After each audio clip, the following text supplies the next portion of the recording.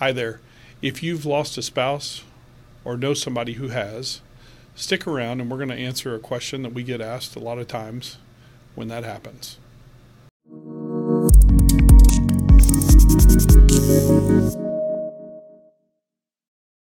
Hi again, Tim the Taxman Thompson, and today we're going to hit a more serious subject that we don't like to get, but it does seem that we get it every year right now. And that is, how do I file taxes once I've lost my spouse?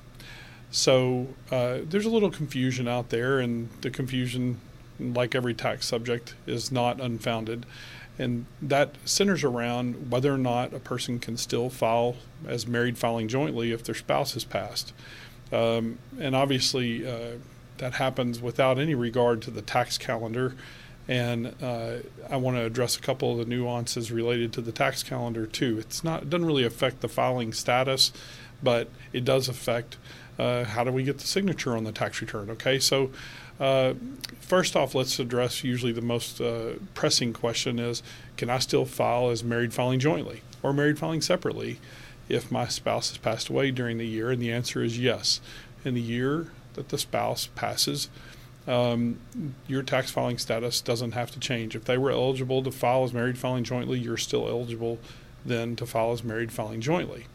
There's confusion, as I mentioned, around how long can I file married filing jointly. And that's where the old "it depends" comes into play. If you qualify as a qualifying widower, then you can use that same status for up to 2 filing years. So qualifying widower is strictly defined as whether or not you had a dependent child that you could claim during either of the prior 2 years that the spouse passed. And if so, then you can still qualify or you can still file as a qualifying widower.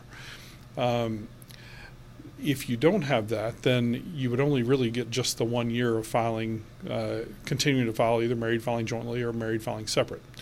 So that is really it in a nutshell, although there's a lot of other stuff to consider, obviously both from a tax perspective and way more in the non-tax perspective when you've lost a spouse. There's changing the bank information, changing credit cards, getting wills read and executed, and all those sorts of things, and obviously tons of need for emotional support all around. So we're going to provide in our blog post, which will be in the comments section, whether you're looking at this on a video or hearing it on any of the podcasts out there. There will be more information in our blog post that hopefully will give you a decent checklist. It's not intended to be exhaustive, but just some of the things that we try to advise people on when they go through something like this, that you can use as a resource to go check those boxes and make sure you've handled everything. We've also kind of given it a little bit of a timeline that says, hey, deal with this first, deal with these other things in the months following. Most of all, know our hearts go out to you for your losses. And if we can be of any support to you, answer any questions, feel free to reach out to us.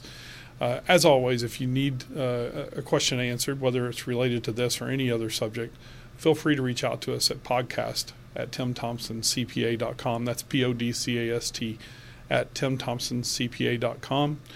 I didn't even touch and don't want to, for the sake of this particular episode, what to do if there's things to worry about in terms of the estate of the spouse. If it's more than if it's more than $12 million, we've got something more that we need to talk about.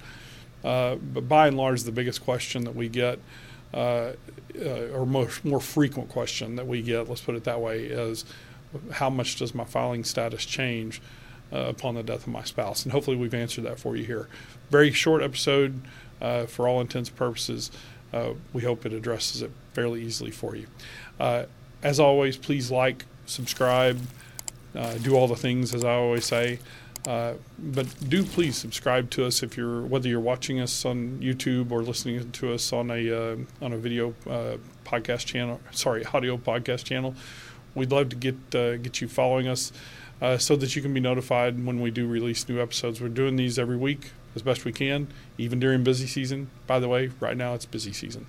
And so I'm definitely interested in hearing any feedback so that we can go on our mission of addressing all the quick questions that people have for us out there. So for now, I'm going to sign off. I wish you the best, and we hope to see you soon.